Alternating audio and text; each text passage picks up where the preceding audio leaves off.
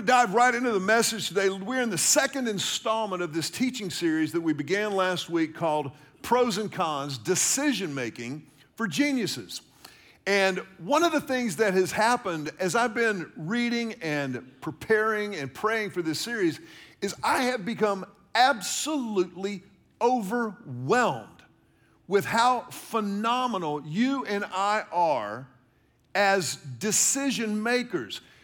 I don't know if you even realize what a monster decision maker you are day in and day out. I want you to turn to your neighbor and tell him, you got it going on.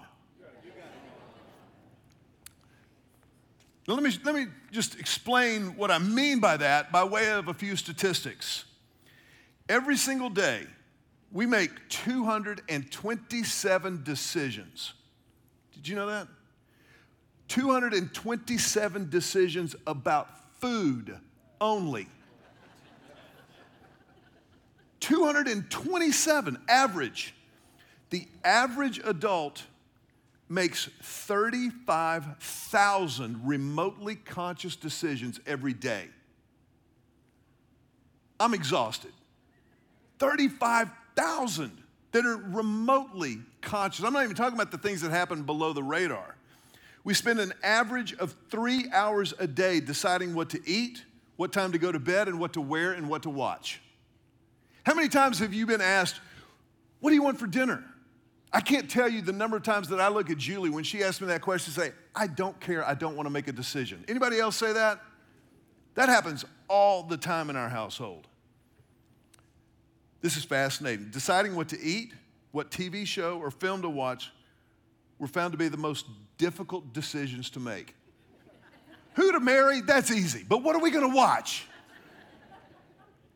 Followed closely by what to wear and whether to buy something new. That's fascinating. This is fascinating too. We change our minds on average twice per decision.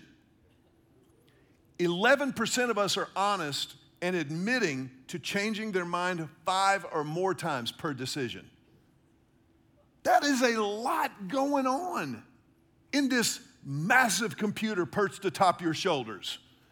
Think about that. 226 decisions, 27, just 226.7, so round up. See, I just made a decision right there. 227 decisions a day just about food. That is mind-blowing. It's absolutely amazing. Now, let me ask you, think about this. What if you were to do every day 226 burpees? Or 226 push-ups or sit-ups? What if you were to run 226 miles every day? You'd be like, whoa. That is not sustainable. And of course, physically, you would be exactly right. But may I suggest to you that 35,000 decisions a day is equally unsustainable. We can't do this long term. Daniel Levitan is a neuroscientist and a cognitive psychologist. And as he has studied our brains and how they operate and run that against the pace of life that we live day in and day out, he writes this: asking the brain to shift attention from one activity to another causes the prefrontal cortex and the striatum to burn up oxygenated glucose, the same fuel that they need to stay on task. Anybody ever walk into a room and forget why you walked into the room? And the kind of rapid, continual shifting we do with multitasking causes the brain to burn through fuel so quickly that we feel exhausted and disoriented after even a short time. We've literally depleted the nutrients in our brain. This leads to compromises in both cognitive and physical performance. Among other things, repeated task switching leads to anxiety, which raises levels of the stress hormone cortisol in the brain, which in turn can lead to aggressive and impulsive behavior. I don't care what we eat, just make a decision. That is real. And I think a lot of times, I read this week, as a matter of fact, that most husbands and wives get into arguments. You ready for this? Because one or both of them is hungry. Hangry is a real thing. Our brains use glucose and energy the same way our muscles do. And when we use our brain and make decisions all the time, we're burning precious, limited, finite fuel supplies.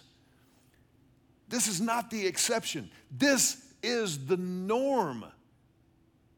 Decision fatigue, information overload. It is absolutely the norm. Now, we live in a day and an age that says, of course, information is power. So, more information is more power, right? Wrong. When you have unlimited access to unlimited, unedited information, it's not more power. It's impotence. It's paralysis. It's standing in the cereal aisle at H-E-B and going, oh no, there's too many. What do I do? If you ask someone who is in high school or college, if you could be anything you wanted to be in the world, what would you want to be? Money's no object, no limitations. You could do whatever you wanted to do. Put your mind to it, you can do it.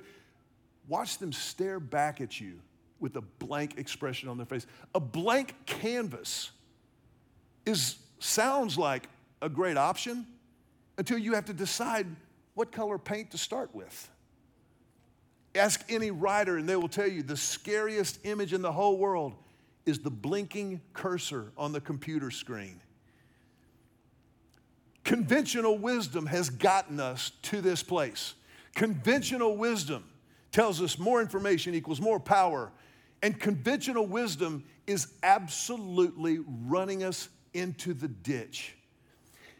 If conventional wisdom is counterproductive, and it is, what we need instead is unconventional wisdom. Unconventional wisdom is not necessarily new, it's just countercultural. And since the beginning of God's interacting with humanity, we have been called to run counter to the culture. Ever since the Garden of Eden, we have been presented with options different from what God has given us that have led us away from life, joy, peace, purpose, order, and structure, and enjoyment. All of the options that are available to us take us away from life. They create disorder. They create chaos. Unconventional wisdom, the wisdom of God, runs counter to the world. Look at what the Bible says in 1 Corinthians chapter number 3. 1 Corinthians chapter 3, this is Paul under the inspiration of God's Holy Spirit writing to the church at Corinth, and he says this: stop deceiving yourselves. If you think you are wise by the world's standards, you need to become a fool to be truly wise. For the wisdom of this world is foolishness to God. Tell your neighbor with a smile on your face, be a fool. Now, you have to understand the context of that charge, that encouragement. That we adopt the wisdom of God over and against the wisdom of this world. That we decide we're going to follow what God says more than what the world says. Remember our definition of wisdom from last week? Our definition of wisdom simply says wisdom in God's terms is the appropriate application of God's principles in practice. It's the appropriate application of God's principles in practice. Now, there are a lot of principles in here that I could inappropriately apply. That's not wisdom. But neither is it wisdom to just know the principles. True wisdom is putting those principles appropriately into practice, making it a reality. Unconventional wisdom requires an extraordinary, extravagant amount of courage. It takes a lot of courage to run counter to the culture. How many football fans do we have in the room today? Okay. How many of y'all are Cowboys fans? Let me just see a show of hands. Okay. We have a support group for y'all. I decided this year, at the beginning of the football season, Julie will tell you, and I've held to this all the way through. I know they're in the playoffs. I decided not to care about the Cowboys. My entire life, for 56 years, I have lived and died with the Cowboys. For the last 30, they've broken my heart. And I said, no more. If somebody keeps breaking your heart, it's a them problem. So I just kind of step back and I'll watch and I'll say, did they win? Did they lose? Okay, interesting, fascinating, irrelevant to my life, but we're going to move on. There's something fascinating in football. Now, I know that currently offense is all the rage and we're going to toss the pigskin around the park and spread offense, blah, blah, blah. Can I take you back to a fundamental football play that I think applies directly to where we are? It's called the counter tray, the counter run in NFL football or any level of football. Here's the counter run in football. The quarterback takes the snap and steps one direction or the other. Now, the offensive linemen begin pulling and they come this way. One group is going this way. When the quarterback goes this way, an overreactive defense is going to move with the direction of the ball. They're like a dog on point. When they go that way, the quarterback then hands the ball to the running back who's cutting back against the grain. That's the counter offense. As followers of Christ, we are called to run a counter offense every day of our lives. We run against the grain. We find the gaps. When they zig, we zag. The counter offense is the Christian's calling card. This is what we do. This is who we are. I learned something this week. How many of you know what a trifecta is in horse racing gambling? I should admit to that. That's okay. How many of you know what a trifecta is? I'd heard the word my whole life. I didn't know what it was. When you place a bet on a horse, you say, I bet on this horse to win, place, or show, right? First, second, or third. Well, a trifecta is when you correctly wager the winner, the second place, and the third place. That's the trifecta. And listen, when you get that trifecta, the payoff is ginormous. It's like winning to a whole nother level. Now, I'm not advocating gambling. I'm just using that as an example. God has given us a wisdom trifecta that has a massive payoff counter to the culture's wisdom. The wisdom trifecta is Scripture, the Word of God. When we open this book looking for answers, looking for wisdom, looking for insights, precepts, and principles, we will find them. That is a promise of God. Now, if you open this book as a cynic, if you open this book to prove it wrong, you can knock yourself out on that. But right now, let's just understand that from a Christian worldview, from a biblical perspective, Scripture is part of the wisdom trifecta. The second part of the wisdom trifecta is prayer. This is you and God and me just conversing back and forth, heart to heart, if you will. Prayer, many times, is where God will impress upon us in our minds and in our hearts a direction or a choice that He wants us to make, a direction He wants us to go. Combined with Scripture, then you have a powerful, powerful duo.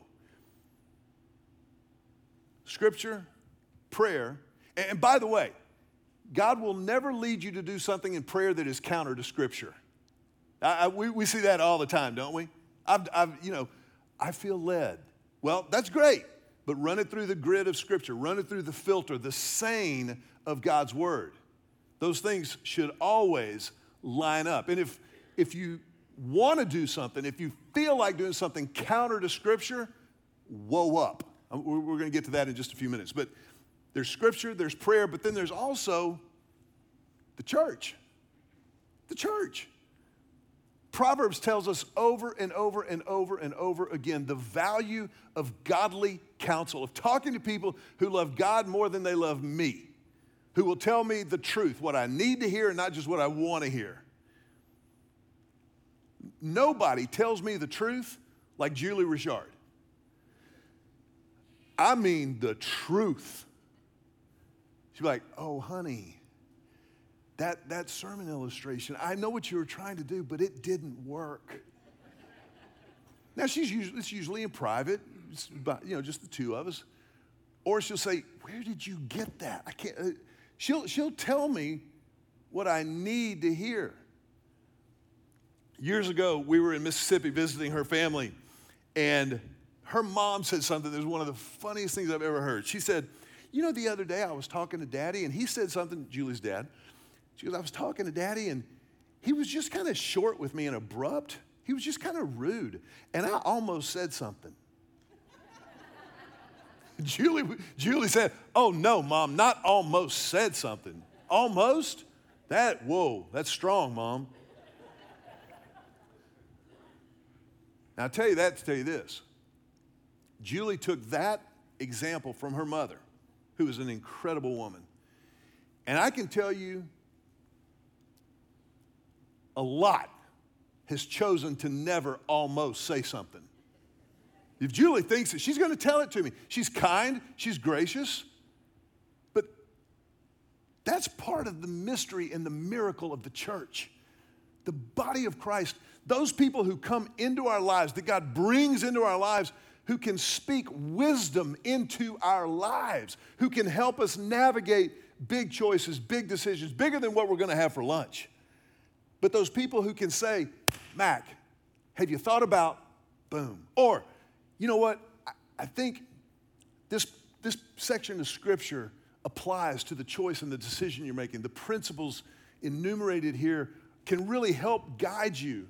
People who know more, people who have been through more, people who have lived more.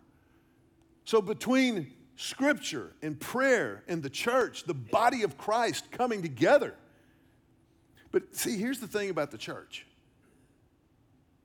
You got to be a part. It's great for those of you who are just kicking the tires and have just shown up for the first time. Man, that's a massive step forward, and we celebrate that.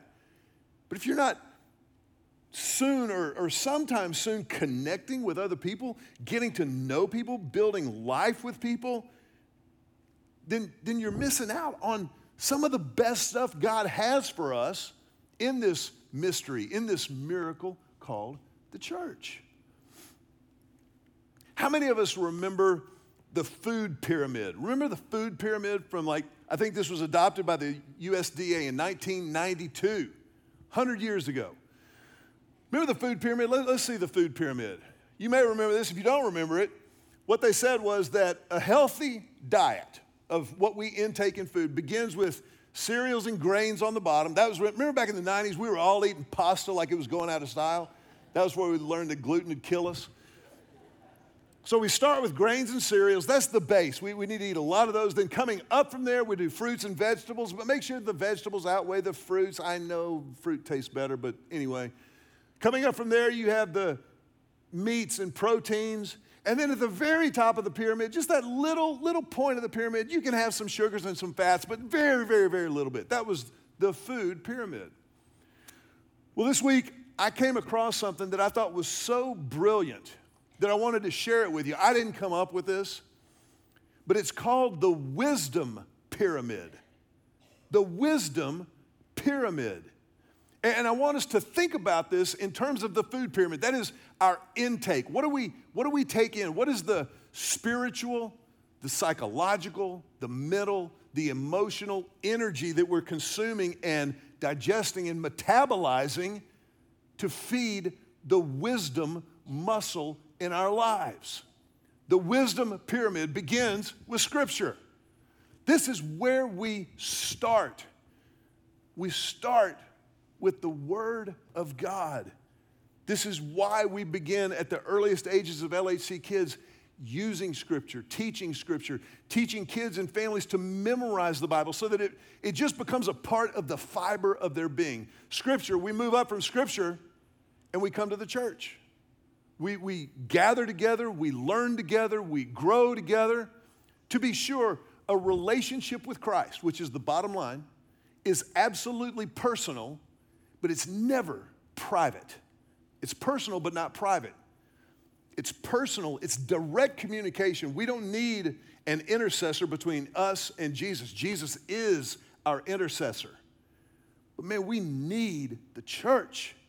It's the church that's gonna help us live lives that honor God, that glorify God and bring good to us. It's the church that's going to fight for my marriage when it gets sideways. It's the church that's going to partner with parents. It's the church that's going to help me to understand how work ties to my faith and what I do every day matters eternally. That's the next level up. From the church, we come to nature and beauty. Just walking outside. Romans chapter 1 tells us that everything we need to know about God is evident in the created order. I've started doing something in the last few weeks with my dog, Gus. Not every day, but 3 or 4 or 5 days a week. I will take Gus to a park close to our house and just walk. No headphones, just Gus and me walking outside. I cannot tell you the difference it makes just in my attitude, just in the clarity of my thinking, just being outside, just being in nature. Next up from nature and beauty, we have books. Books that we read, books that people have written. God has written Scripture, people write books, and there are a lot of great books out there. There is also a lot of, how should I say this, not great books.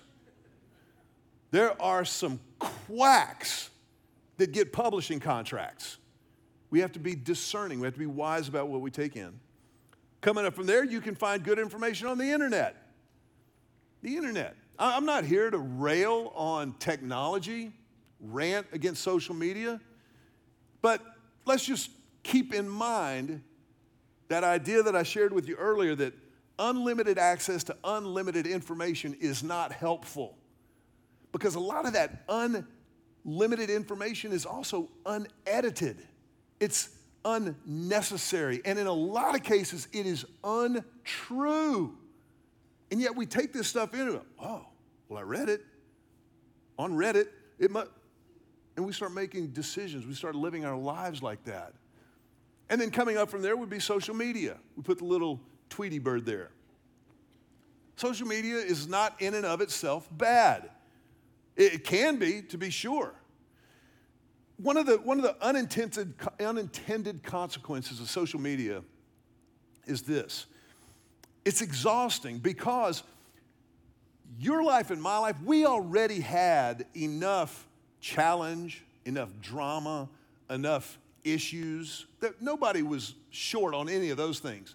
But now, when we go through social media, it sucks us into the vortex of other people's challenges and drama and complexities and challenges. It sucks us in, and now it's not like we just kind of walk by that, oh, that was interesting. No. We now carry that emotional weight and baggage with us wherever we go from that mindless scrolling. Again, I'm not railing against social media in and of itself. Social media is neutral. It's like money. Social media is an amplifier of good, bad, and ugly. Whatever's there already, that's what's going to come out. It's kind of like your speaker system at home. If your speaker system at home is pumping out Waylon Jennings and Charlie Crockett, that's a good use of your speaker system. If it's Nickelback, So it's just an amplifier. But I want you to notice something about the wisdom pyramid, from scripture to church to nature and beauty, books, internet, social media. It starts with the most durable, the most enduring, the most eternal, and goes up from there to the most fleeting. See, the thing about social media is it automatically puts us in an echo chamber. The algorithms, they look at what we click and what we like, and then they give us more of that. So then that puts us only around people who think and believe like we do, and all of a sudden we end up in the circle, patting each other on the back, telling each other how right we are and how wrong everybody else is. And that information that is tailored just for you feeds the fire of the lie that we are the center of the universe. So you have to consume, you have to participate with social media super intentionally, super deliberately. In 2013, anxiety and depression began a meteoric rise in teenagers, particularly teenage young women. It had hovered around 12 to 15% prior to that and ebbed and flowed, but stayed roughly in that place. In 2013, it began to rise exponentially to where in 2020, 25% of students are clinically depressed and anxious. 2012 was the year that Facebook bought Instagram, and everybody began scrolling and comparing their lives to other people's highlights. And the results have been devastating. We have to be intentional. We have to understand what it is that God is doing. Now, look at the wisdom pyramid. The world has done exactly the opposite. Conventional wisdom stands the wisdom pyramid on the tip. Flip it for me. Social media is the center of the universe. Some of us are more connected to Tucker Carlson and Rachel Maddow than we are the Word of God. We spend more time watching that junk than we do investing in seeing what God says biblically and getting to know and live life with each other. The thing about this pyramid is, if you park it on its point, it is easily toppled. Very, very little has to happen for that house of cards to come crashing down. Unconventional wisdom begins with the Word of God. I want you to look in 2 Timothy chapter 3. 2 Timothy chapter 3. Part of this will sound familiar to those of you who have been around here for a while, but I'm going to go back a few verses before to catch some context that I think is particularly helpful. This is the Apostle Paul writing to his pastoral protege, Timothy. And he says this, starting with verse 15, 2 Timothy chapter 3, he says, "Now you have been taught the Holy Scriptures from childhood, and they have given you the wisdom to receive the salvation that comes by trusting in Christ Jesus. All Scripture is inspired by God and is useful to teach us what is true and to make us realize what is wrong in our lives. It corrects us when we are wrong, and it teaches us to do what is right. God uses it to prepare and equip His people to do every good work." Today is all about the foundation, baby. It is all about using the foundation of Scripture for wisdom in our lives. Number one, from this passage, Paul says, you have been taught the Holy Scriptures from childhood, and they've given you the wisdom to receive the salvation that comes by trusting in Christ Jesus. We have to prioritize the wisdom of Scripture. Prioritize the wisdom of Scripture above every other wisdom there is, above every other input. Prioritize. What does he say? You have been taught the Scripture since you were a young child, and they gave you the wisdom that led to salvation in Christ. It's by the Word of God, the Bible, that we even know we need salvation. You don't know that. You and I, we come into this world thinking we're the bomb. We are the center of the world. But the Bible helpfully and graciously and lovingly corrects that misassumption. The Bible changes everything. The Bible says, no. The world is about God. He created it. He is the center of the universe. We are to orient our lives around him. We are made in his image. We're not supposed to make God in our image. We're not worthy. We're not able. We don't have the capacity to conceive of God. Well, I couldn't believe in a God who, fill in the blank. Well, God would never fill in the blank. Well, check Scripture. Prioritize the wisdom of Scripture. Second of all, recognize the authority of Scripture. Recognize the authority of Scripture. You understand authority when you understand the author. All Scripture is inspired by God. Inspired is not like when somebody writes a song and, the muse comes and lights on their shoulder. That's not what it means. The words inspired by God in the original language means God breathed. God gave the Bible. He gave us Scripture in his infinite grace and truth, in his wisdom and sovereignty, in his power and his love. He's given us the Bible, and all Scripture is God-breathed. I want to introduce a word to you. And some of you may know this word, but I doubt it. Every single one of us has to be intentional and deliberate about our hermeneutic. You have a hermeneutic. A hermeneutic just means your interpretation, the way you approach Scripture. Do you look at life and people through the lens of Scripture, or do you look at Scripture through the lens of life and people? That's a very, very fine line. But a healthy, an intellectual integrity of hermeneutic is to look at life and people, the world, through the lens of Scripture. I don't change what the Bible says. Now, interpreting it can be hard in places, to be sure. I'm not minimizing that. But it's not as hard as we make it. And I've shared this with you before. I remember when Julie and I were dating. This is an example of a hermeneutic. We knew that the Bible said sex is a gift from God to be reserved and preserved and protected between man and wife. We knew that. That's pretty cut and dried, straight and true. So, as a couple, we committed ourselves to living that kind of a lifestyle. We waited until we were married. We protected and preserved it for the covenant of marriage. Now, I will tell you, during our engagement, I scoured Scripture looking for a loophole. I was like, God, surely, we're engaged. He's like, no, marriage, the covenant. Until the covenant is cut, until the covenant is made, you're not committed. At that moment, you're committed.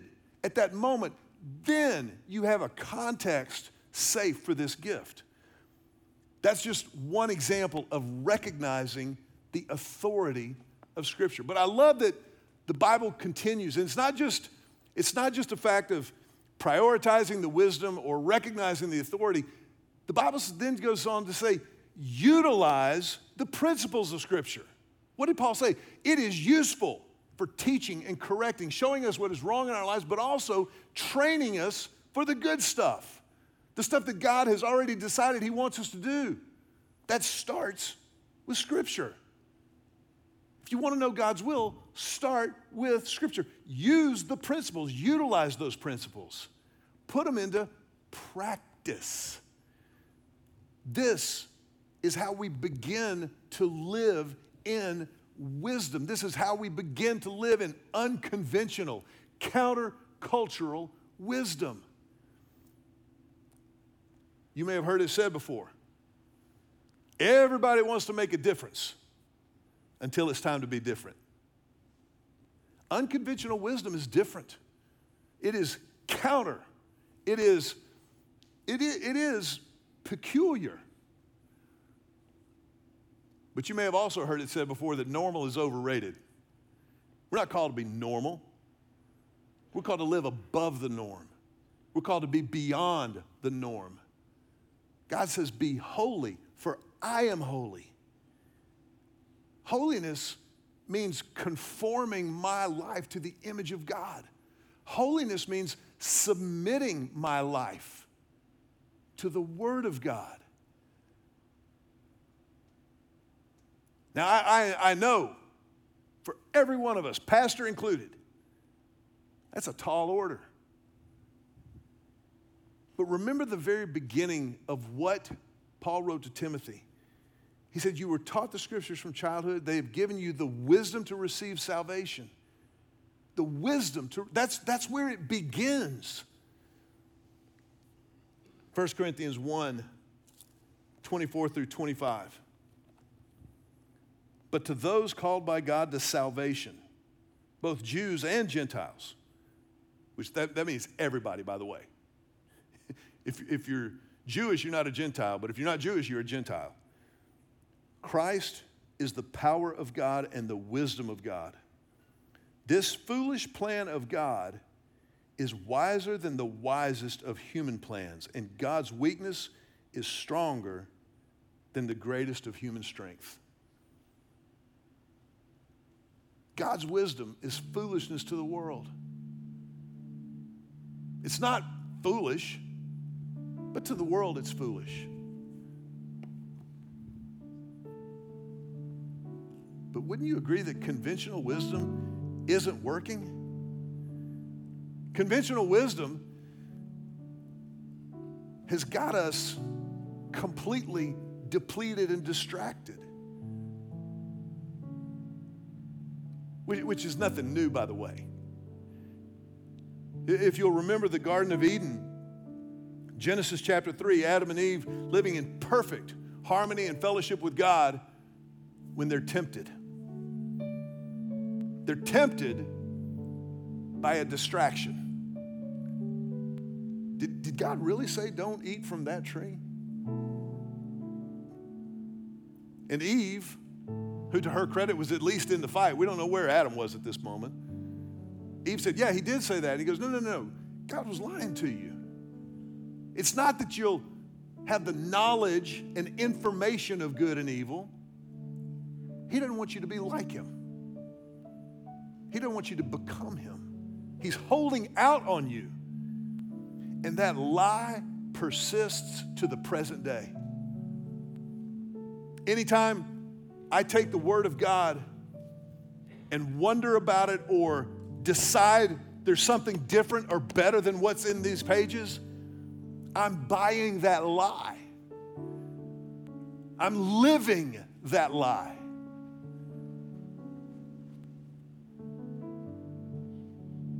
There is nothing better than intimacy with God. There is nothing more than relationship with Christ. And out of that flows everything. Everything that matters, everything that lasts, everything that endures. I want to ask you to bow your heads for just a moment. You know, the Bible says that we are all born into this condition of brokenness, of sin.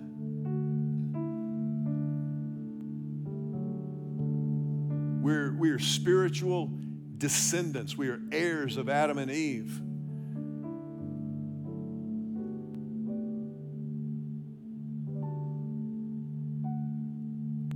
And the Bible says Jesus is the answer. The forgiveness that he facilitated through his death, burial, and resurrection is available to anyone who would follow him. The one who came to us full of grace and truth.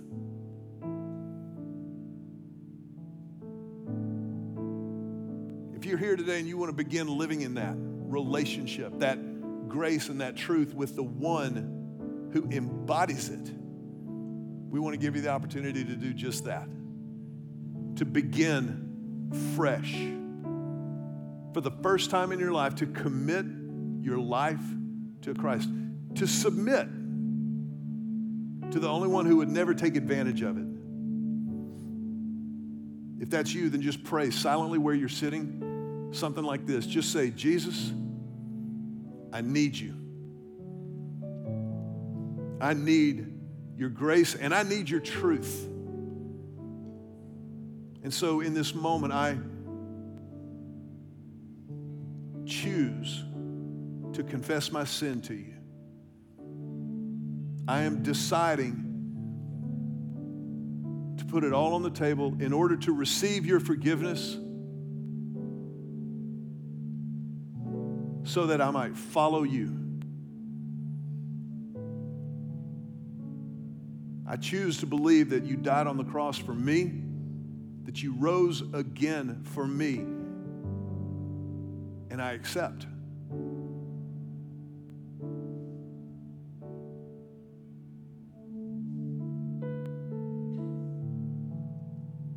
You are Savior and Lord.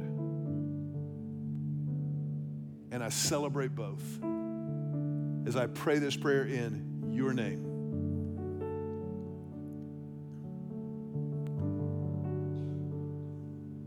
Just for a moment, if you would, keep your heads bowed, eyes closed. If that was your prayer, then we, the church, have the privilege of helping with what comes next, because this is just the beginning for you. In just a minute, we'll give you a little bit more information about how that happens. But in this moment, if you would, as our heads are bowed, just raise your hand. If that was your prayer, raise your hand and hold it up high over your head for a moment as a statement, physically, of the commitment spiritually that you just made. And know that as a church, as a family of faith with you, we celebrate that. And our family tradition around here is that you can put your hands down, but we're going to put our hands together and tell you, welcome home. Welcome home.